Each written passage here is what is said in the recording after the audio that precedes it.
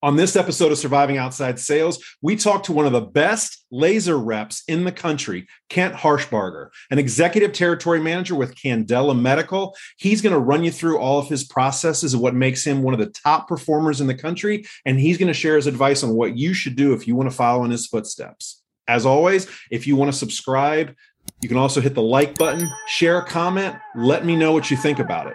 Now, let's get to it. On with the show. Intro.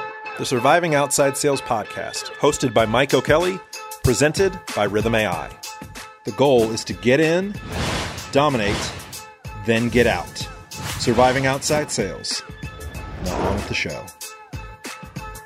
Welcome to the Surviving Outside Sales Podcast. My guest today is a fantastic sales rep that I met several years ago, Kent Harshbarger, an executive territory manager for Candela Medical. Kent, how are you doing today?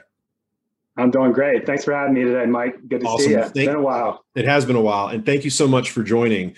To our listeners out there in the Surviving Outside Sales community, I met Kent several years ago when I was making the transition from one industry to another. And the industry I was getting into was the aesthetic industry. And I got some great advice from people saying, when you get into the industry, what you have to do is you have to partner up with the products that go hand in hand or complement the products you're selling. So in this case, it was laser reps. And I reached out to 6 laser reps and one responded, and that was Kent. I said, I'd love to talk to you, grab some coffee, sit down and discuss the industry and maybe share some things that maybe we can partner with. And so I thank you for that because you were the only one that was willing to meet with me. And frankly, you're the only one that was willing to respond to me very quickly. So thank you for that because you definitely made my transition to the aesthetic industry a lot better. And since then, he's been at his company for about 5 years. All he has done is get award after award after award. So to say that he is dominating from our tagline at Surviving Outside Sales is an understatement. So Kent, thank you so much. And before you've worked at Candela and you're crushing it, let's go back and kind of give the audience a little background on yourself. Yeah. So for me, I'm from West Virginia, born and raised, been married for a little over 3 years, been with my wife, Ashley, for just about 10 years, but we're both from the same hometown. I actually played D2 football my first year at Fairmont State, then actually graduated at West Virginia University. So go Mountaineers. And after that, I actually moved up to Pittsburgh and ended up starting my career working for a division of Xerox, transferred to another sister corps, and then ultimately ended up at Candela. And I'm still here. Very nice. And we'll touch on Xerox in a little bit because I just feel, if one of the things we preach about in Surviving Outside Sales is getting a very great training program. And I've heard that the copier companies have excellent training. Was that the case with Xerox? Yeah. So honestly, when anybody asks me, I personally, when I'm trying to hire people, I want to look for somebody that's got a Xerox type of background selling copiers. Sometimes I'll look at payroll, sometimes insurance. But if I find somebody that's really went through like our division, so there was Xerox and then there was a company called Global Imaging Systems. And they are actually the company that had 46 local dealers all across the country with over 200 offices. And when I first started, all my friends, you talk to them, they're all like, I'm not surprised Kent's in sales. Because I used to be a sales affiliate actually when I was in college, and I used to sell for a company called Cellucor. Nobody knew of them then, but they know them now. And I used to actually have to do YouTube videos and I would get a promo code. It's funny because you see all these other programs like Roden and Fields and everybody's a sales affiliate these days. But I used to get made fun of by my friends all the time because I was always posting a message on Facebook with my promo code. And obviously I got compensated and they would get a discount every time they did it. But when I went through and actually started with the company called AMCOM, that was in Pittsburgh, it was the most strenuous sales process from making cold calls, teleprospecting, having an intro appointment, and then getting to like your final meeting or business assessment, as they would call it. And we did that locally. And then what they did actually for a lot of us, we were about 12 months into it. They sent us to our parent company, Global Imaging Systems in Chicago. And every single day they would take your peers from sister cores and divide you up in groups. Every single time you were always with somebody else. What was really unique about it is you have a list, top 25 accounts that you brought with you. So you would go through that whole sales cycle process, and you would do it in front of your peers. And every single time it was in front of a different group of peers, making phone calls. Usually had 5 that you would call each day, trying to schedule appointments while everybody else was sitting right next to you, listening to those calls. And in addition to that, we actually had our corporate global trainer. She actually was playing the customer role on the very last day, where they communicated to us that we were going to actually be recorded for an intro appointment, and it was going to be sent back to our local trainer for whatever sister core we worked for. So it was pretty intense, and for me, a lot of the stuff came very natural, but when you're in that audience and, you're sitting here and talking and you're sipping the Kool-Aid of managed print services and talking about this big revolutionary assessment methodology, as they like to call it, when I was selling copiers and managed print services and also document management software, it was strenuous. I mean, so you felt like once you got through that and you did really well, which I actually did really well. Some people didn't. I mean, I watched them bomb, crash, fail, but they turned out to actually be really good reps. But I think it sets you up for any future career path that you would take. When I came back, I met with a CFO of a huge assisted living facility. He's like, I don't even know what the hell managed print services is or revolutionary assessment methodology. But he's like, it sounds like I want it. And me and my manager looked at each other and we just started laughing because I was sipping the Kool-Aid from that training, but it also taught me a lot, and that's, for me, I look for that because I know how tough it is to get the door slammed in your face. Gatekeeper doesn't even want to see you. They're not making eye contact. You're getting hung up on the phone all the time because it's a commodity. It's a copier. Whenever the lease is about to come up on contract, can you save us money? Does your company have a good reputation? So I did that for about 6.5 years. I actually transferred from AmCom down to Carolina Office Systems, where I was there for just over 4 years down in Charleston, South Carolina. And I actually had to start a healthcare. They weren't really that involved with GPO contracts. And I didn't realize how much I was going to be taking on, so I had to get on a lot of global calls and kind of learn that whole process and understanding contracts. And during all of that, I was actually interviewing because my dream was always to get into medical device sales.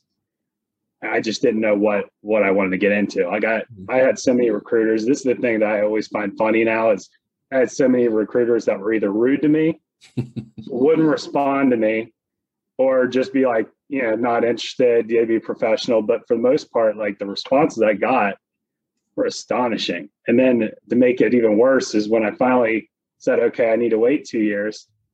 I had somebody reach out to me while I was in Charleston, and I actually interviewed with Stryker. Mm-hmm. And you and I were talking, previously, we were just talking about people we've interacted with. I still to this day was trying to look up and see who this guy was, because I'm hoping I cross paths with him one day, because he made me wait. He was sitting across watching TV. I think there's a sporting event going on. He made me wait for over 30 minutes to finally come and sit down in front of me. And the amount of ego that was involved, I laugh at it now because of what I'm doing and how successful I am.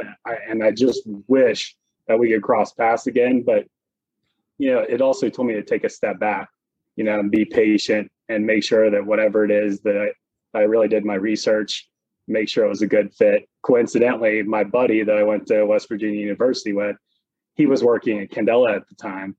And I was actually interviewing with a competitor. And the recruiter actually told me that this is a one-off for him for the company that he's recruiting for. He actually does most of his recruiting for Candela. And I was like, well, I have a buddy that works at Candela. And he's like, who's your buddy? And I told him, and he immediately was like, I'll call you right back. And calls me, he's, oh my God, just dropping F-bombs, you name it, and was all pumped up because he's like, Tony's my boy, and so it immediately, he's like, we're going to get you into this business, and that to me, I think it helps because I stayed in touch with Tony and honestly, my VP, who was my RD at the time, they took a risk on me. They trusted Tony they planted the seed to try to convince me to move to Louisville. I wasn't sure that my wife, who we were just still dating at the time, I wasn't sure if she was going to be ready to move from the beach and have her dream job scenario taken away from her to go to Louisville and be around horses and have even worse allergies. Mm-hmm. But thankfully, she was, and she also didn't know, 2 weeks later I was planning on proposing too. So, it kind of worked out. But it was, if there was one thing I would take away from it, is just making sure that, you're staying in touch with people, because you never know where they'll end up. And it could open up a door for you, which thankfully it did for me. And it's a very tough business, but I think because of my experience in copiers, it really helped propel me and make me more prepared, because, sales 101 and just the amount of touches it takes to get an initial meeting. And then you can have a lot of people lie straight to your face and tell you that they're very interested and waste your time. So I think the mental aspect of it really prepared me for what I'm doing now. Mm-hmm. And I think that really is a big, I would say, what's the word I'm looking for, but really a big reason that I'm so successful right now is going through the copiers. I agree. And it's interesting that a lot of the successful people that I've found in sales, not all, but a lot, they have a similar background, and it's an athlete. And the reason why athletes, like you were an athlete, I was an athlete, is because we deal with failure. And I think when you push your bodies to their physical limits, I think your mind also gets pushed simultaneously, even though we don't think about it. And so when you're doing the Xerox, you said it's sales 101. I think the people that are the most successful in careers in sales are the ones that go work for those companies that teach the sales 101. And everybody thinks it's about just the training. It's just I was at training for a week and they told me how to talk to somebody. Did they give you the reps? So my first major sales job was enterprise. You want to talk about reps? Oh my gosh. The last store that I was managing, I was probably interacting with 250, 300 people a day. And I wasn't particularly dealing with them, but that's how many people were coming in the branch. But the amount of phone calls, the amount of times I talked to people on the phone, it was the volume over a 4-year period. They talk about getting reps. Malcolm Gladwell famously created the 10,000 hour rule. Well, I got my 10,000 hours. You got your 10,000 hours at Xerox. And so we talk about the surviving outside sales, the 3 phases. Phase 1 is getting in. And if you're getting in, take Kent's advice. Go to a company that does sales 101 and it will teach you, and you're going to get doors slammed on you. That's okay. That you have to go through that in order to become successful later on in sales. You've got to create that tougher exterior, that tougher shell, because sales is not all rainbows and lollipops. Like it is hard. It is extremely hard. It is mentally and physically grueling. And so if you're trying to get in, look for those companies, like you said, payroll, copiers, enterprise, anything where you have to do thousands and thousands of calls and transactions. And, a lot of people, and they're tracked. Yeah. And they're tracked, exactly. That was the thing with me and copiers. It's funny because they put such a focus on the CRM that initially I didn't really realize why. And it's funny because now in my current job, I'm probably one of the few that are really, really into Salesforce because it's so easy to use. And I see a lot of positives that come from it. I wouldn't say I'm perfect at it, but I used to just always view it on the copier side as being micromanaged, but I didn't realize how much data and reporting you can get by just keeping that information in there, contacts, exporting, a lot of your contacts. If you need to do e-blast, there's a lot of really valuable information, and I hated it. When I sold copiers, we had Wednesday calls, 8 to 12, you had to make 50 calls minimum, and they wanted you to schedule at least 4 net new appointments before we could even leave the office. So it was very tough mentally. You always, would be negative in your own head, a lot of times. But I also think that not just a sales job, I think if you go through something like that, it's going to teach you a lot of adversity. It's going to teach you, how to get through a lot of the mental aspect of daily life, because it is so grueling. And I feel like if you can get through that, you can get through just about anything, on a professional level, at least. and you're going to deal with salespeople on the business side, so, I think when you've been in their shoes too, I think it prepares you a lot for how to deal with things. Exactly. And I completely agree with you. When you are used to dealing with failure and you're used to overcoming things, everybody wants to go into something glamorous. Like you mentioned, I'd always wanted to get in the medical sales field. And there are a lot of people that are in their 20s. I've met a lot of people through LinkedIn. I've met a lot of people in this industry, and you kind of ask them like what they're looking for. And yeah, it's great to go to the top of the list. Everybody wants to. I mean, I did it. I played 2 years of minor league baseball. So I really did not enter the real world until I was 25. And I was bartending at a restaurant in the summer. One of my buddies' restaurants, and ran a bar. I was not living in the real world. I was still living in a fantasy world. I kind of joke it's like the mixture of the movie Cocktail and Major League, wrapped into one. And then I got out, and the first thing I did was I asked my dad, I was like, maybe I'll get into sales. I really enjoyed solving people's problems. And so it was interesting. When I was bartending, I was crushing people in total sales. So my manager was like, how are you doing this? Everybody else has same shift, same hours. How are you doing this? And I said, it's simple. People are coming in for a reason. I am fulfilling a need. They're coming in because they want to relax, have a good time, meet up with friends. And so all I'm doing is facilitating that. And so all I'm doing is putting myself in their shoes. When I go, this is what I'm looking for. So that's all I do. Right. I don't wait until they're, like, for instance, I wouldn't wait till somebody was done with a drink until I offered them another one. I'd always try to upsell them. I'd ask them about their day. Oh, you sound like you had a rough day. We have tequila shots on special. Do you want a tequila shot? And I guarantee that almost all said yes, because I offered. Now, I didn't ask them if you want to do a tequila shot after their 6th drink. Not that I overserve people, but I didn't wait till then. I did it at the beginning. I understood you kind of want to do that at the beginning, like a beer and a shot.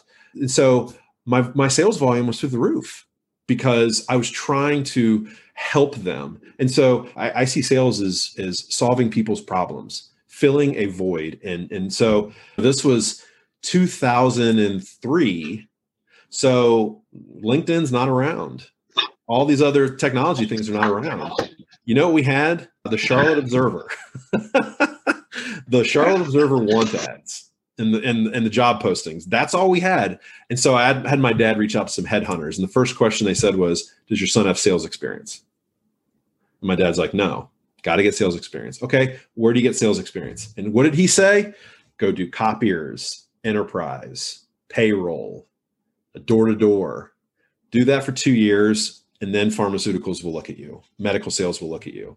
And so back then, it was that was the only way.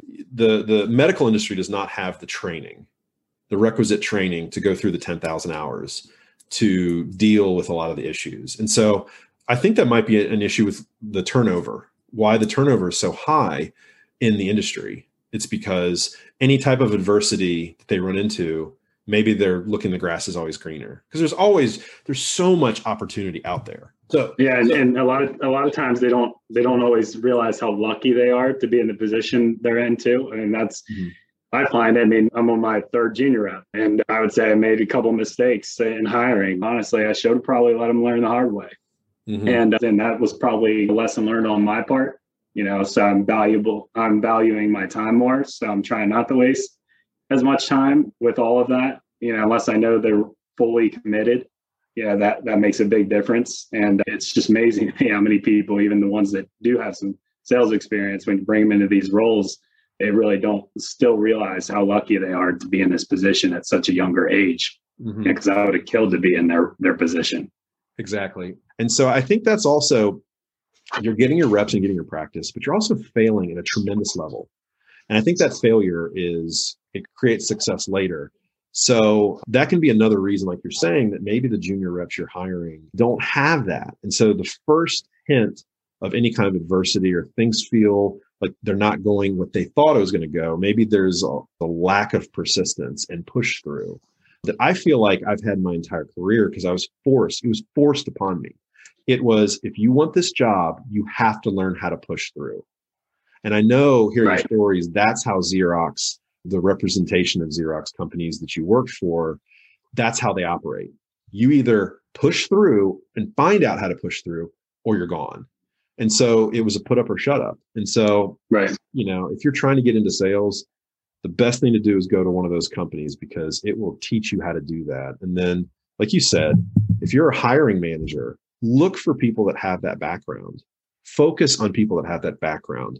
If you've got two candidates, one person that's had background in one of those B2B companies and another candidate that has light experience in the industry, my recommendation, go with the person that's got the Xerox, payroll, enterprise, B2B, because they are going to push through and be a much better employee. They're going to take coaching better, and they're going to wrap their arms around that opportunity. So I have to brag on Kent because he's not a very braggadocious guy. When I first started in the industry, not only did I meet up with him, but I kept hearing how awesome he was from all of my accounts. I'd walk in and see Candela machines everywhere. And I said, "Oh, you got a Candela machine?" They're like, "Oh man, we just love Kent. He's the best rep," all that stuff. And so once I started to meet him and get to know him, I absolutely agree. Just awesome guy. If you have an opportunity to connect with Kent, I thoroughly believe that you should. At the end of the episode, we'll have in the show notes, we'll have all the handles, and we'll have them underneath the video as well on YouTube. So reach out to Kent and definitely, see if he has any advice for you, because wealth of knowledge. But so let's talk about Candela. It's one of the best laser companies out there, quality products. Yeah. How have you been able to keep such a high level of success and consistency? Because every time I turn around, you've got new hardware for winning awards. So walk us through how you approached taking over the territory, because your territory is quite large, and how you've been able to take a very large territory, hit the numbers you have, but consistently do it year after year after year. Walk us through your process.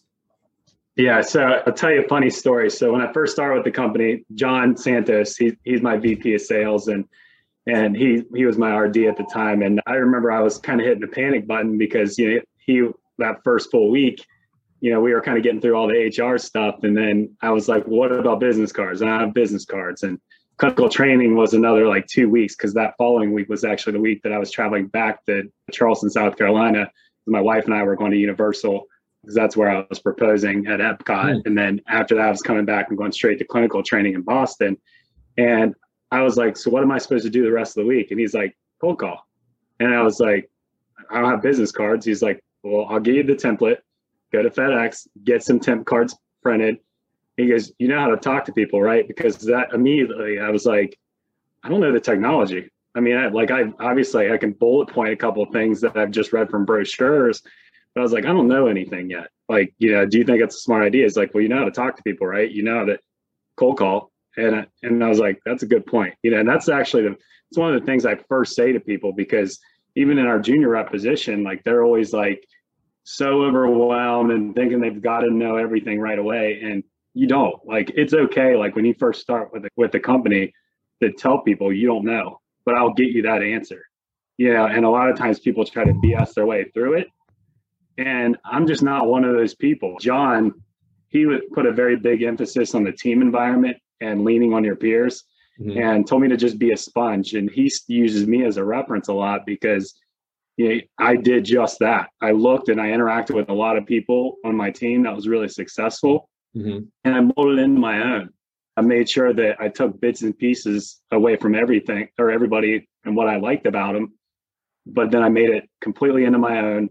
And then I didn't try to do too much. I used reference calls. I built my own network of people to start utilizing, and jumped on calls. I mean, when I didn't have an answer, I got them on the phone with a peer and let them connect with them, let them answer all the questions that were a little bit more difficult for me.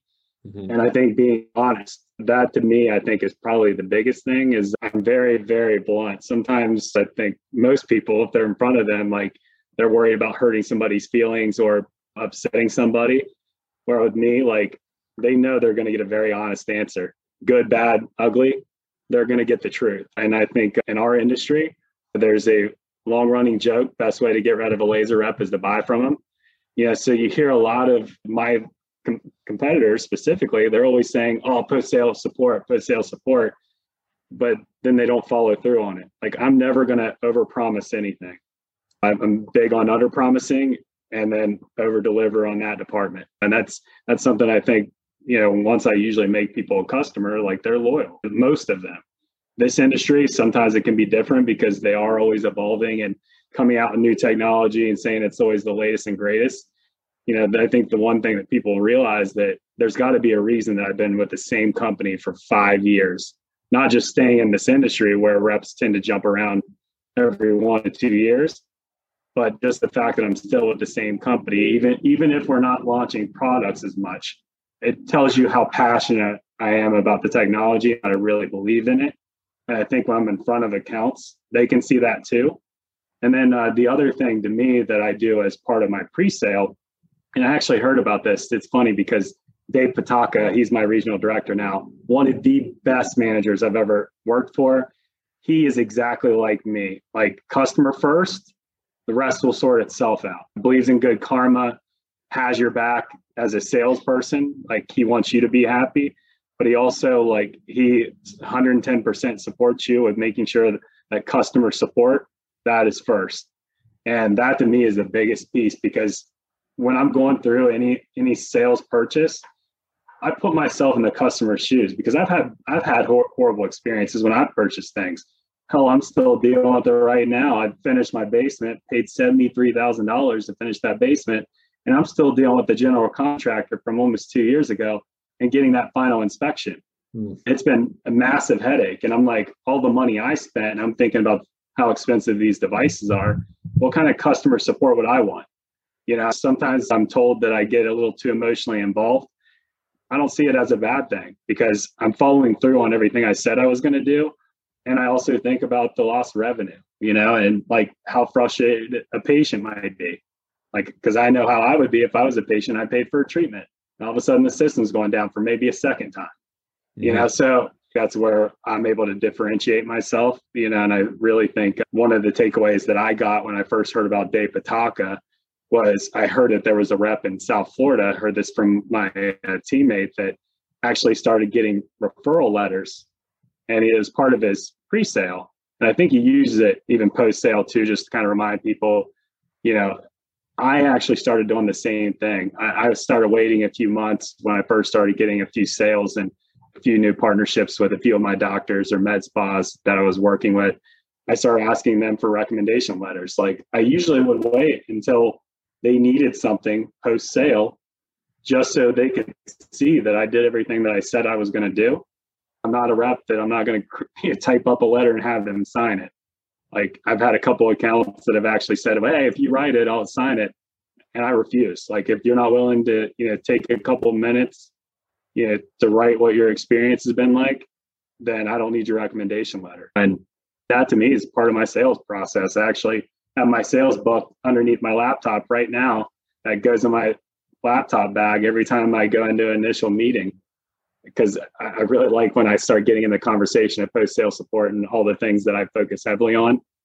And because sometimes it's a price conversation and I have to remind them of the value of the time that I spend away from my wife. So my time is just as valuable. So I have to remind them of why, and showing them recommendation letters and seeing what other people think about me.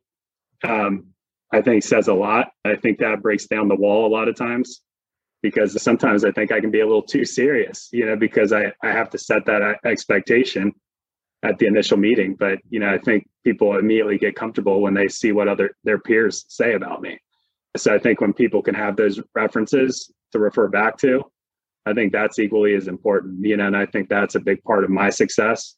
That's why I enjoy doing it. I think having a broad portfolio that I believe in, where, it's not just one product that people can come to me for. I think having a lot of other gaps that I can help them fill for their patient needs, I think is another big piece of it.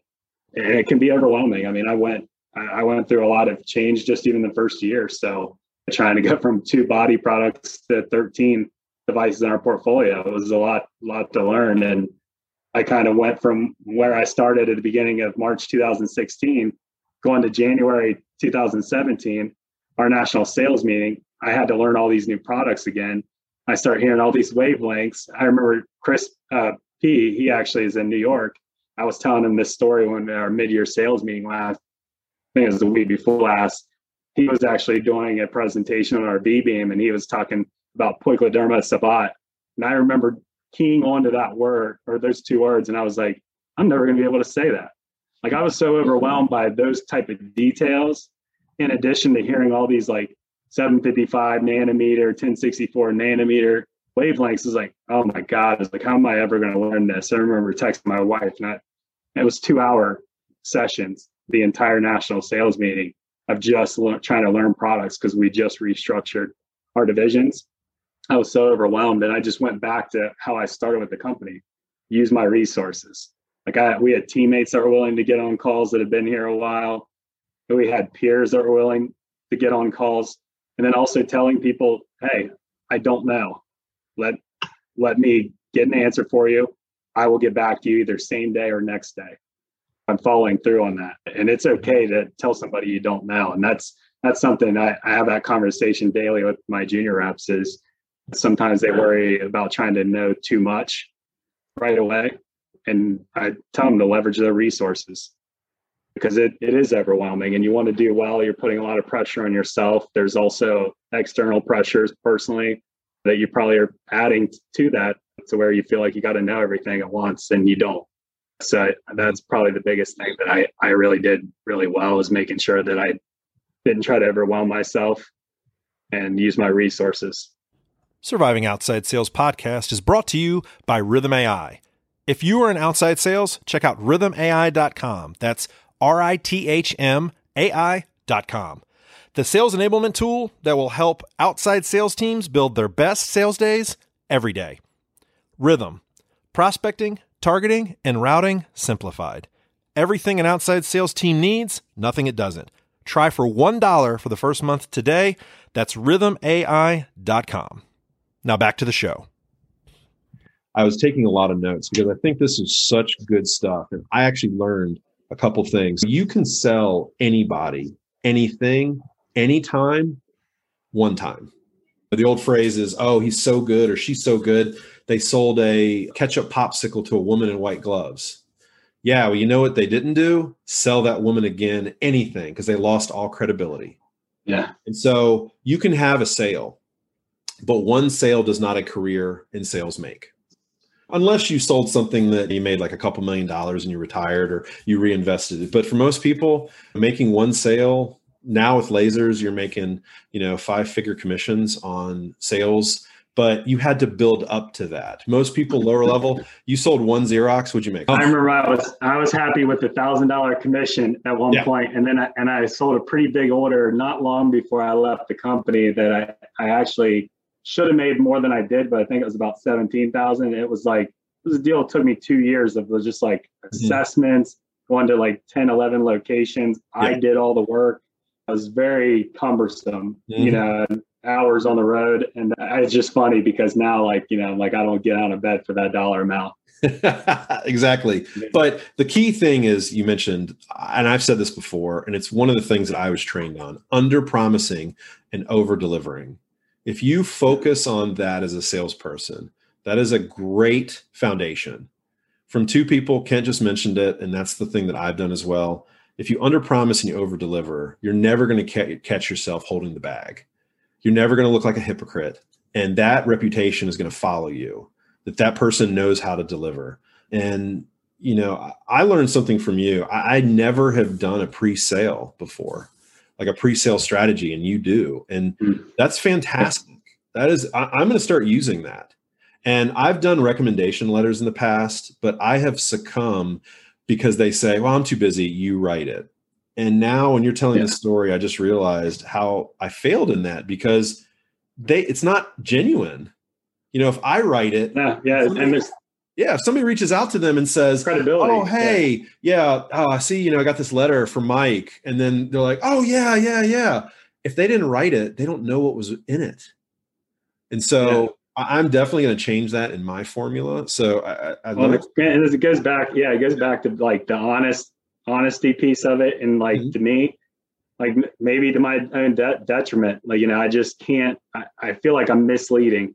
If I present that to somebody and they actually didn't write it and I wrote it, I feel like that right there would play out in the back of my head. And that's probably the one quality of myself that I've just always been that way. Mm-hmm. Sometimes maybe too honest to a fault, because sometimes people don't appreciate my honesty, especially if you ask my family members, because I can be pretty blunt. Yeah. But, I think it's really, really important, to be able to do that and have that as a reference. The other thing I do on the pre-sales, just since you brought that up, is we went through a pretty extensive, and I was taught to do a lot of this stuff on questions I knew to like ask, like even some copiers, but we had a really cool disc profile training when I was actually early on into starting with Candela. And it was very focused on the psychology aspect of the different, like 4 different types of personalities that you dealt with. And in doing so, you just start to create certain lists of questions that you just know to ask.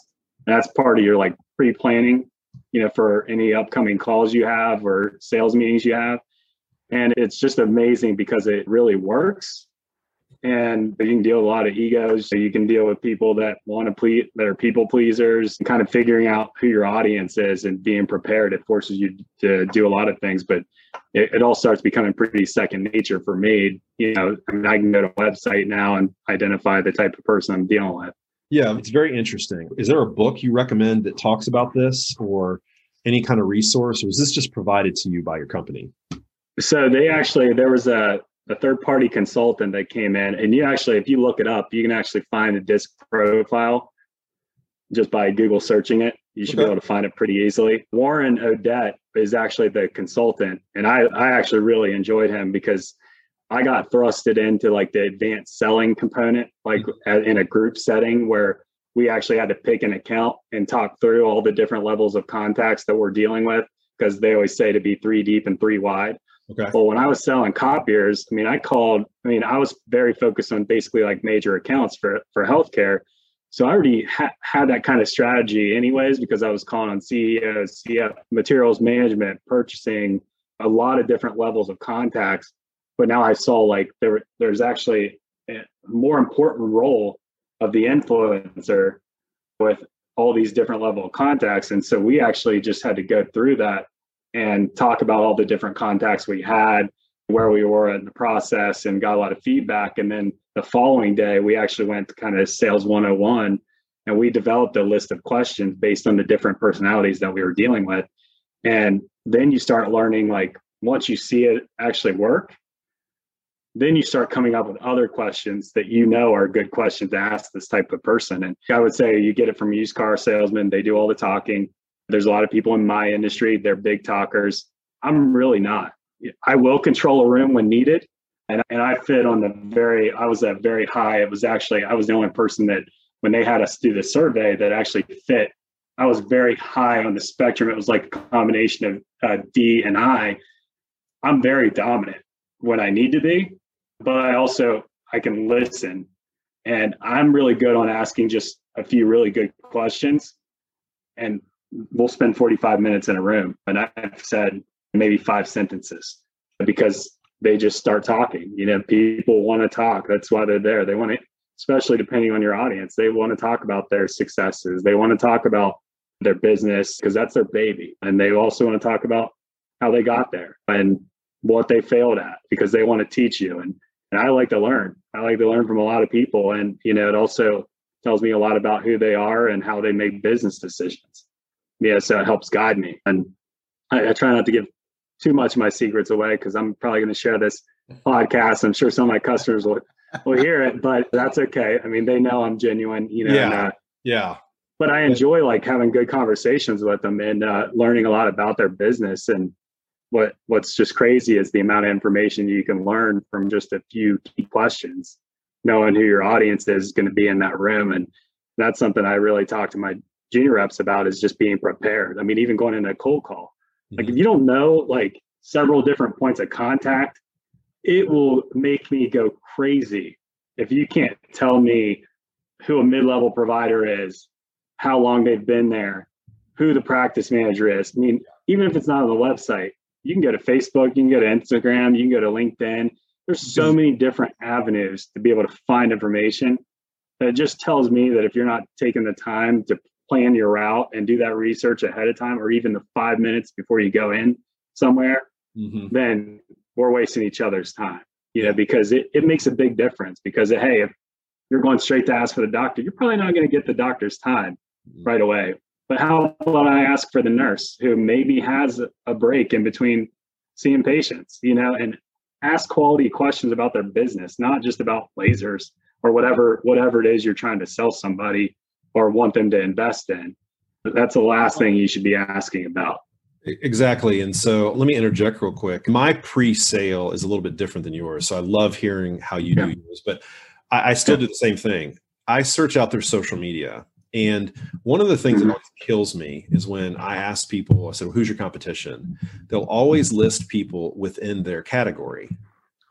And so when I start a job, I'm like, all right, who's our competition? Like, how does this whole process work?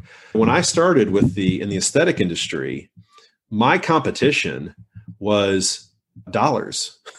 My competition. You're competing for dollars. Yeah. I'm competing for dollars. So everybody was my competition. Now you weren't, because our products were used after your service. Yes. They were, but all those skincare reps, I wasn't selling skincare.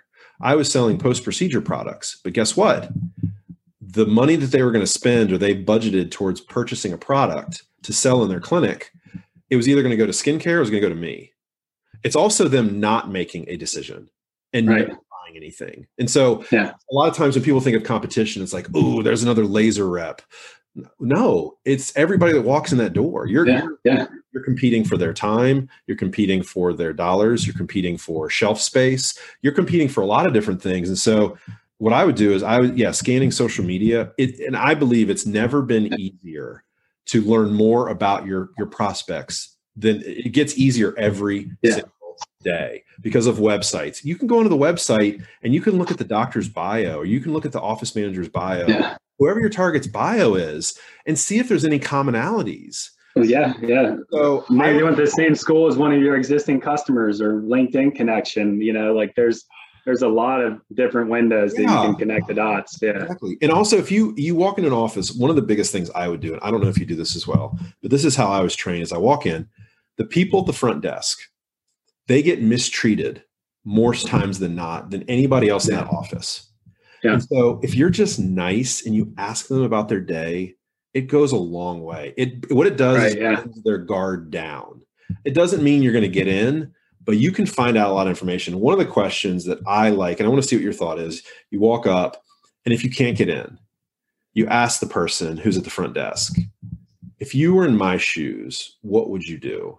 And every time I ask that, they kind of look back like, oh, well, I tell you what, let me give you the cell phone number of the office manager. What I would do is call, leave a message, and let them know that you got the number from me. And it's amazing how all of a sudden now an answer and an avenue presented itself that wasn't before. Yeah, so it's funny because you know why that is because when you're thinking about humans and the interaction, like people do want to help naturally, like they want to help other people. And that was something that I was actually going to bring up. Like, I'm probably going to take that away because that I've used that in the past numerous times when I was new, or even just like newer in a territory. I was always playing up like the new card. Oh, you know? And it's funny because I would have gatekeepers though, that when I would come up and talk to them, they wouldn't even make eye contact with me. I remember one specifically in Eastern Kentucky. Like I was laughing about this the other day because she did not even look up at all in our direction. I told her I was new. I was hoping she could help me. And I told her what I was trying to accomplish, and immediately stops what she's doing. I mean, she's gone for like 15 minutes. I see her walking back and forth, trying to track somebody down. And I was like, oh my God, and she's somebody that like probably doesn't get up out of that chair very often. And it was just that side of it of her just wanting to help. It just completely changed her mindset. But like, I like what you said too, is that's something too, where I, even on a call, like, let's say if I didn't have that conversation with the gatekeeper, or maybe she's new because she just replaced Sally or whoever that I used to talk to, I might have that conversation on the phone too. Look, hey, I've tried this, and this, what do you think about this option? Like I'll actually bounce an idea off of them because then they feel even more valuable, and if they like you, asking their opinion. Exactly. Yeah. Everybody. And if they like you, they want to help. Yeah. If they like you, they'll want to help. any way that they can. They might be careful on how much information they give you, because they're like, hey, I don't want to get in trouble, kind of thing, because maybe they can't give out everything, but they do want to help. I think that's something that people tend to forget about, the human element, that people still do want to help people, even though a lot of things go on in the news and it seems like there's a lot of hate in the world, but there's still a lot of really good people here. And I think if you can not be a jerk when you're coming in the door and they actually like you, I think that's important.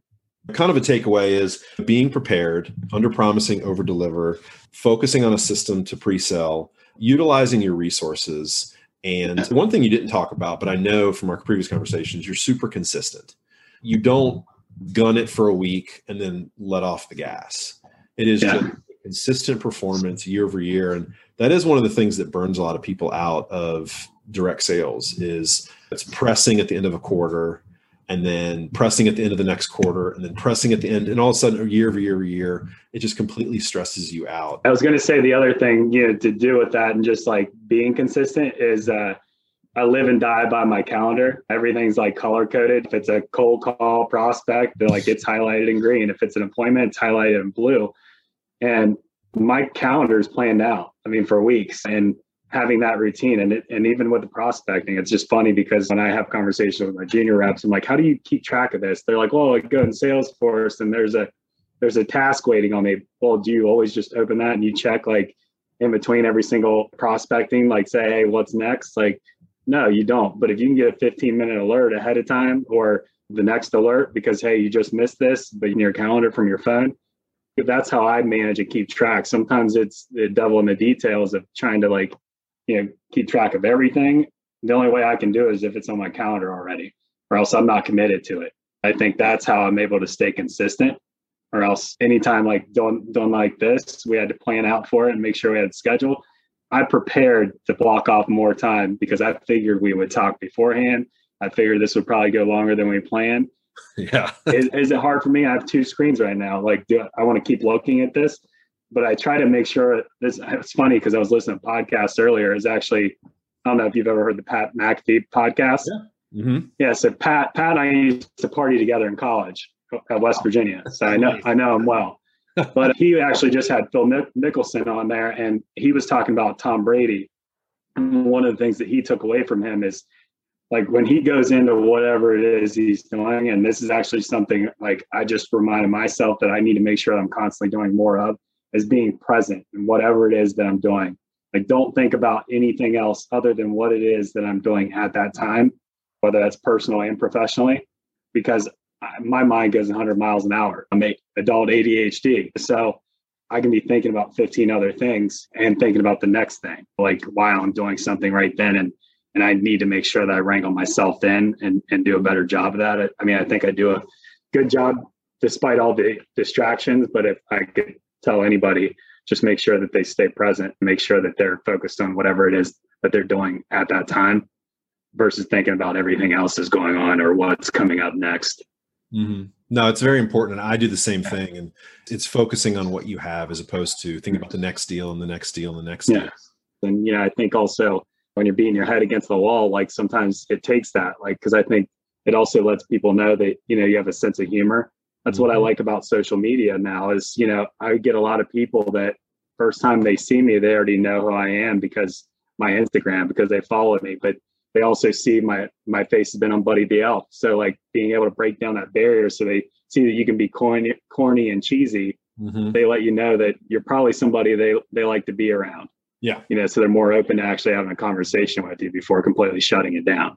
Absolutely. It is prepare how others won't and do what others are not willing to do. Right. Exactly. A lot of salespeople, I know you have too, where it's just, if your company's not paying for something, they won't do it. And I said, right. Okay, well, if I get into an account that might give me a 5-figure commission check, and the only way to get in there was to be nice to somebody, or if it was a $10 gift card, would you do it? And every salesperson would say, yes, great. I'm willing to buy that on my own. I'm willing to invest. Right. And I'm doing it and not trying to get anything out of it. Right. Access. And if it doesn't work, I don't care. I did something nice for somebody. If it didn't lead to anything, I'm not thinking, oh, I just wasted $10. No, you didn't. Now, I wouldn't do this. I wouldn't go out and spend $1,000 on gift cards and just throw gift cards everywhere. Yeah. So it's targeted, but unless you want your wife to kill you. exactly. Yes. She's going to say, wait a minute. Yeah. I think you're investing a little bit too much, but yeah. I really do appreciate the time. There's one more big topic I want to talk about: social media and how you've used social media to create a lead generation where a lot of people, and especially in the medical industry, they're not doing it right. Talk about where you've had success, and then what avenues, how you're using that, and where you think it's going.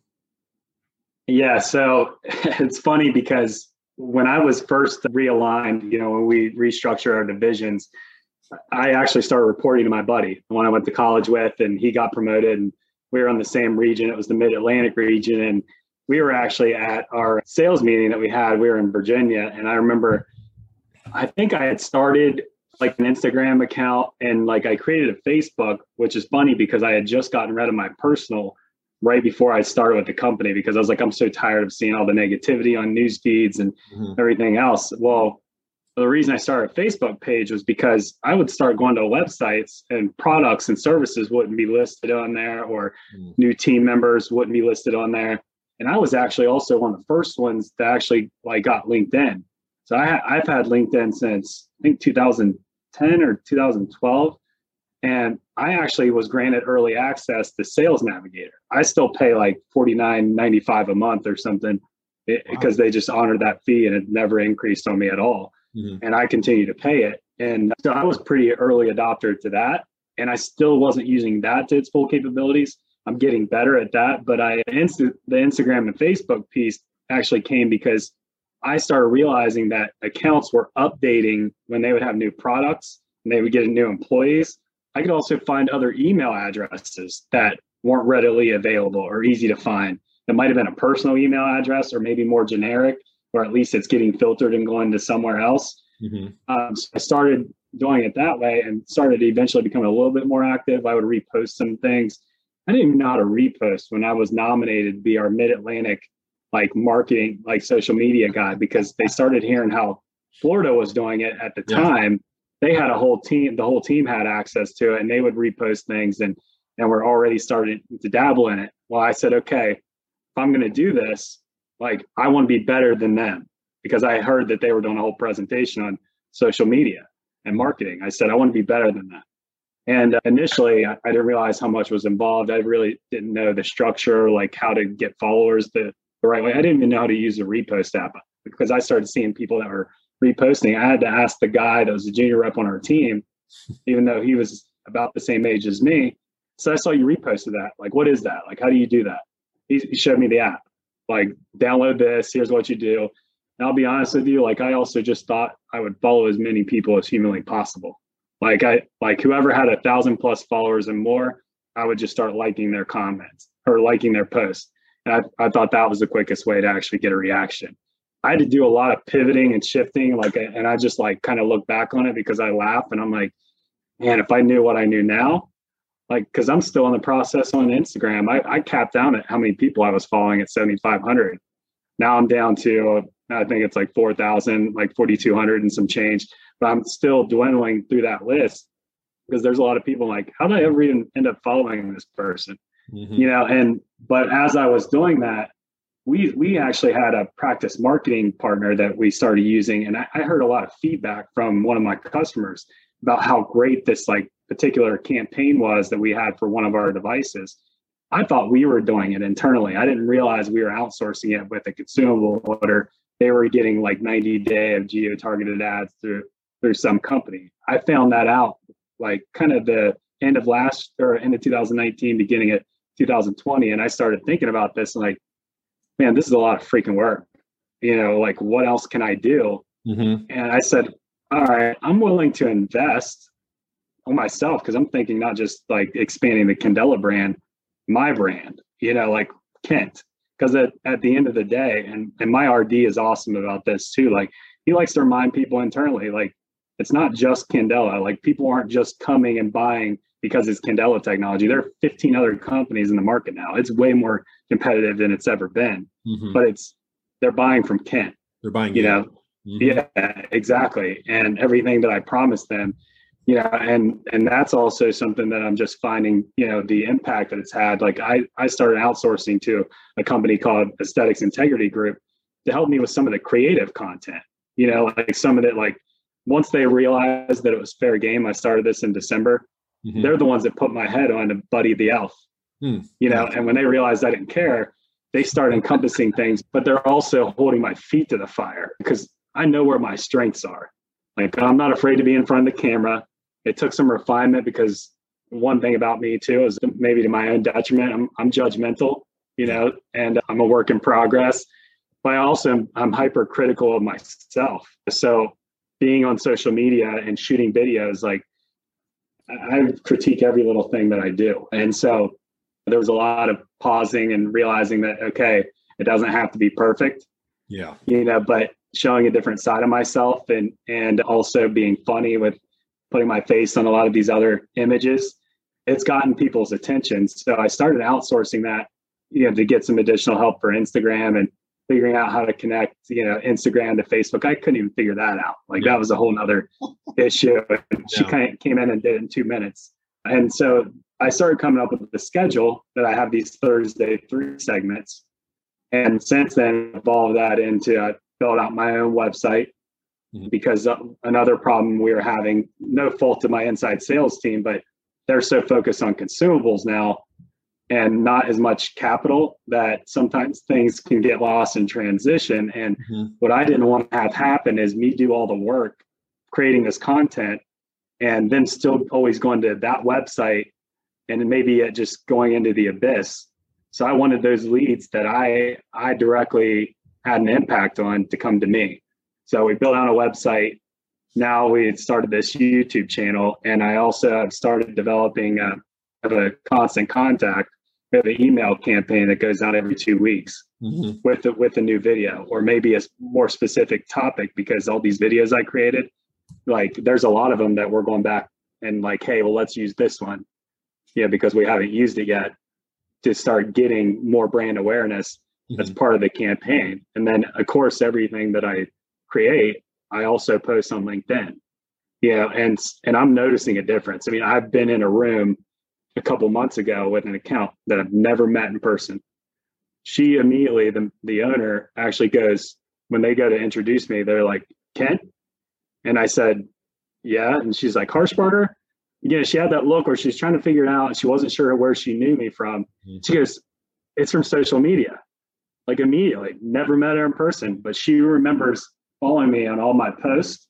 And I actually had to call the marketing company because I was like, you guys are going to love this, because that tells me, that I'm finally at that point where I created a brand. But to take it a step further, the esthetician that was in the room, when I reacted like, oh my God, do you know me from that? That's how you remember my name and who I am. That esthetician was like, everybody knows who you are because a lot of people follow you. And I was shocked to hear that. It allowed me to realize how impactful, like building your own brand through social media, even though I hate it at times. It's good and bad. It's a lot of work, and I think for the people that are willing to commit to it, I mean, I'm getting a lot of questions internally from our chief commercial officer. Like they want me to do a presentation now. And I think as much as I equip people with all the information of things that I'm doing, because now I've also learned a lot along the way on how to create images and creative content and adding text into videos and doing a lot of things that, it's time consuming. And what I realized that this is probably where I differ from a lot of sales reps is I will help you. I will give you as much information as possible. Even though I'm super competitive, I also know that I'm one of the few people that are willing to actually put in the work to actually do all this stuff. So I'll provide you with all the information you want, but I'm still going to end up being at the top and being one of the top reps because I'm willing to actually do all this stuff that I'm talking about doing. So Instagram, like you and I talked about before, TikTok, we'll see if I get on board with that. But the YouTube channel, website, Instagram, it's all really important. And I've also started. I outsourced the lead gen campaign through LinkedIn now, so I have a new dashboard. That I go in and access and get replies and automated campaigns. I helped actually tweak a lot of the messaging based around who my target audience was, and I've also made a new contacts. So it's also generated a lot of new email addresses. I outsourced another email campaign to get new contacts, like through that same lead gen consulting group. Mm-hmm. So, I'm looking for every available scenario or resource to get an edge. And I would say for me, I would say that's probably my biggest thing is I'm always looking for that. I listen to podcasts all the time. I'm always trying to be better, and I'm adapting. And I think where a lot of people, some of the old dogs, even in this industry, they're not willing to. They want to keep doing it their own way. But eventually they'll probably get swallowed up and spit out. And unfortunately, you have to adapt and get involved in social media. The most dangerous sentence in the English language is, we've always done it this way. So God, it makes me crazy. Yeah. And so a lot of things you said, 100% agree with you. Kent Harshbarger is a brand. And yeah, if you left Candela today, your business does not dry up. Right. Now, if you go to a new industry, you're going to have to recreate that. But if you went and sold something else in the aesthetic world, they would just follow you. That is what people mean by a brand. Now, there is a company brand where people are loyal to the brand of the company, but it's also they trust you because of all the things we've talked about in this episode so far. You underpromise, overdeliver.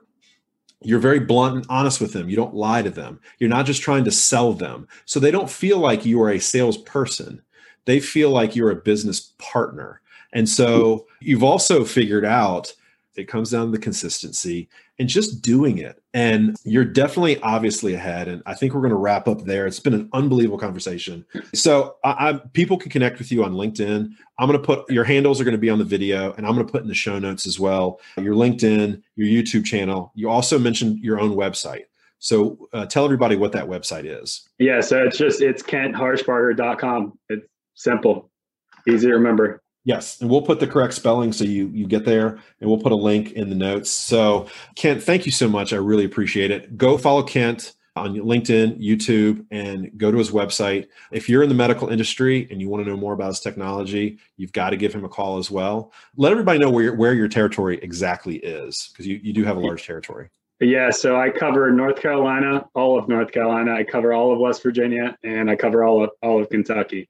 Mm-hmm. So I kind of re-inherited Kentucky, right before COVID. So if you're in North Carolina, if you're an aesthetic office and you're in North Carolina, you're in Kentucky, you are in West Virginia, you've got to give him a call. And if you like this show, subscribe to the Surviving Outside Sales podcast as well. We'd love to have you, and give us any comments on how we can make the show better. Thank you so much, Kent. I really do appreciate it. And I hope you have a great day. All right. Thanks, Mike. Appreciate it. Take care.